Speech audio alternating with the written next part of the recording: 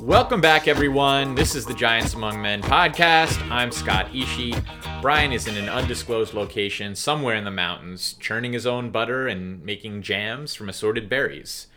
By the time you're listening to this, draft day will be upon us, and we'll soon know who the Giants are taking in the first round and if Dave Gettleman manages to make a pick at all. I'm kidding, of course, and I'm going to open with some thoughts on this supposedly unusual draft. I have to admit, it's kind of lost on me why everyone is making such a big deal out of the draft and how it has to be conducted. I guess from a television production standpoint, you're not going to have the backdrop and the crowd and the stage and the podium and all that. But isn't every draft more or less done remotely? Like, most teams draft from their team facility, or at least that's where the decision makers are, and then they call a team representative at the draft who reports in with the league, and then the league notifies the rest of the teams who the pick is, and then Goodell just announces it. So if anything, it would seem like this is actually making the process more efficient, no? I also wasn't so sure why everyone was so worried about Zoom or whatever video conferencing the NFL is going to use because, like I said, all teams have used phones in the past. You can see the old corded phones on desks in the draft room on TV, and you always see the pick getting a call from the owner or the GM in the green room.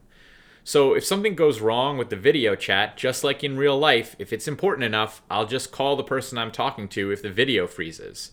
And they're definitely going to be flexible if they have to be with time or if somebody has a technical issue. This isn't like your fantasy draft where if Gettleman's internet goes out, the system is just going to auto-draft us a kicker. Or like if Zach Taylor's kids bust in for help with their remote learning math homework, the Bengals will somehow not end up with Joe Burrow. There may be a glitch. It could end up being funny enough to become an internet meme, but I doubt anything's going to happen that's going to end up being really consequential from a football perspective.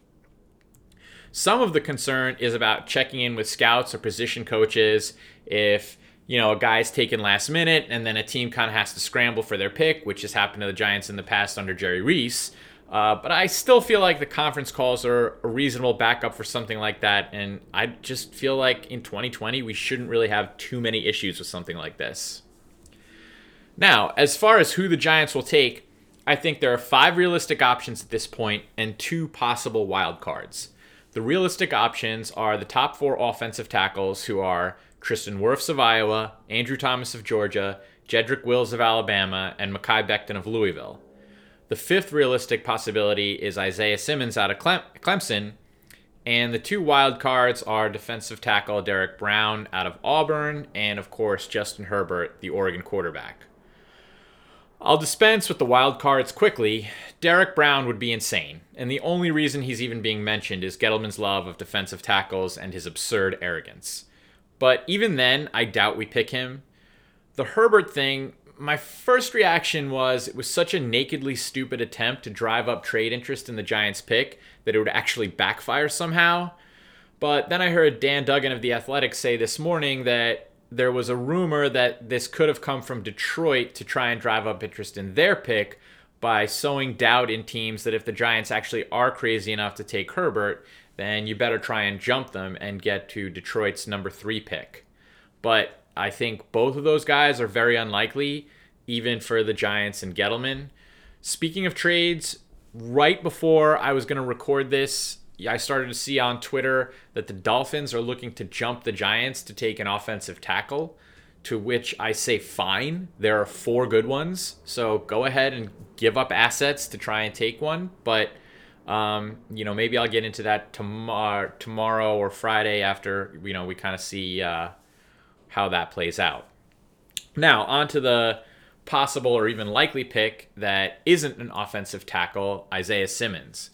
I think his official position is linebacker, but he's really kind of a hybrid player, a linebacker, safety, slot corner, which is why he'll potentially be the 4th overall pick in the draft because he can do so many things. I'm not going to do an in-depth analysis of these guys because I haven't grinded the film. What I'm really trying to do is follow the breadcrumbs of various reports and free agent signings and non-signings that could give us some clues about what the Giants are thinking. And the case for Simmons, I think, is this.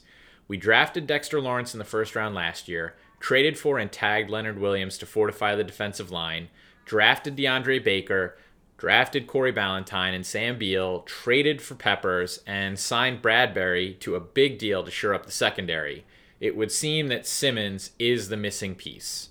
Our most glaring defensive hole is at edge pass rusher, but I saw James Light tweet a DM he received from a college coach who said that Matt Patricia once told him he relies on linebackers to do the defense's primary pass rushers instead of defensive linemen because there are more 6'2", 240-pound guys that can generate pressure than 6'3", 275-pound guys on the planet. Considering both Joe Judge and Patrick Graham come from the Belichick coaching tree, just like Patricia, it wouldn't be that big of a surprise to find out that they think the same way as the Kyler Fackrell signing would suggest.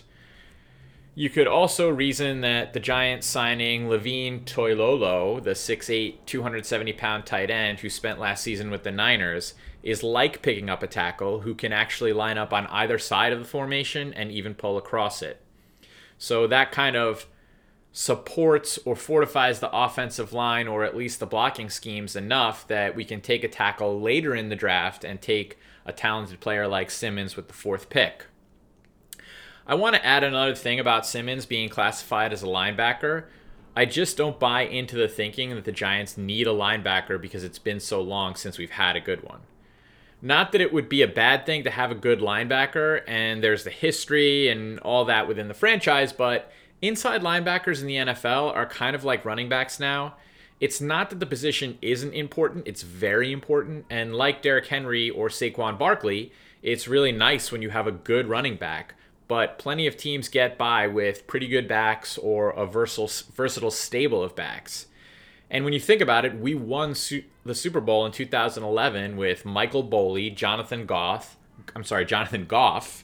Mark Herzlich, Greg Jones, Clint Sintom, and Chase Blackburn, who, by the way, picked off Tom Brady in the Super Bowl. So I think it's important for us to have a good defense overall, but I don't think we need to target linebackers specifically to make that happen. And now the offensive tackles. I'm just going to rattle off a summary of each guy kind of as I see it. Tristan Wirfs is a guy whose name I've seen the most for the longest. He had a very athletic performance at the Combine, played at Iowa for Kirk Ferentz, who has a rep for developing NFL offensive linemen. Also, Kirk's son Brian coached in New England with Judge, so there's a connection there. There's been some talk that Wirfs may be more suited to play guard, but I also read he could step in at right tackle right away and develop into a left tackle. So maybe he has the versatility that the Giants covet, or maybe he's just a guard. Jedrick Wills probably has the lowest floor and still has a pretty high ceiling. The rub on him is that he was a right tackle in college, so he'll likely be a right tackle in the pros. That doesn't mean he could never move over to left tackle, and a lot of that might depend on Mark Colombo. But if worst case scenario is he turns out to be a dominant right tackle, that's still a pretty solid pick. I know I just talked about the Ferentz connection with Judge, but I think the Saban-Judge connection isn't as much of a thing as people make it out to be. Yes, Judge worked for Saban, but so do a lot of coaches. Alabama has like 50 guys on their staff, and a lot of guys in this league work for Saban at one point or another, including Jason Garrett. And of course, Saban once famously worked for Belichick, so I'm not sure why people think the Judge-Saban connection is so much stronger or would be such a selling point, but I don't think that's going to end up being much of a factor.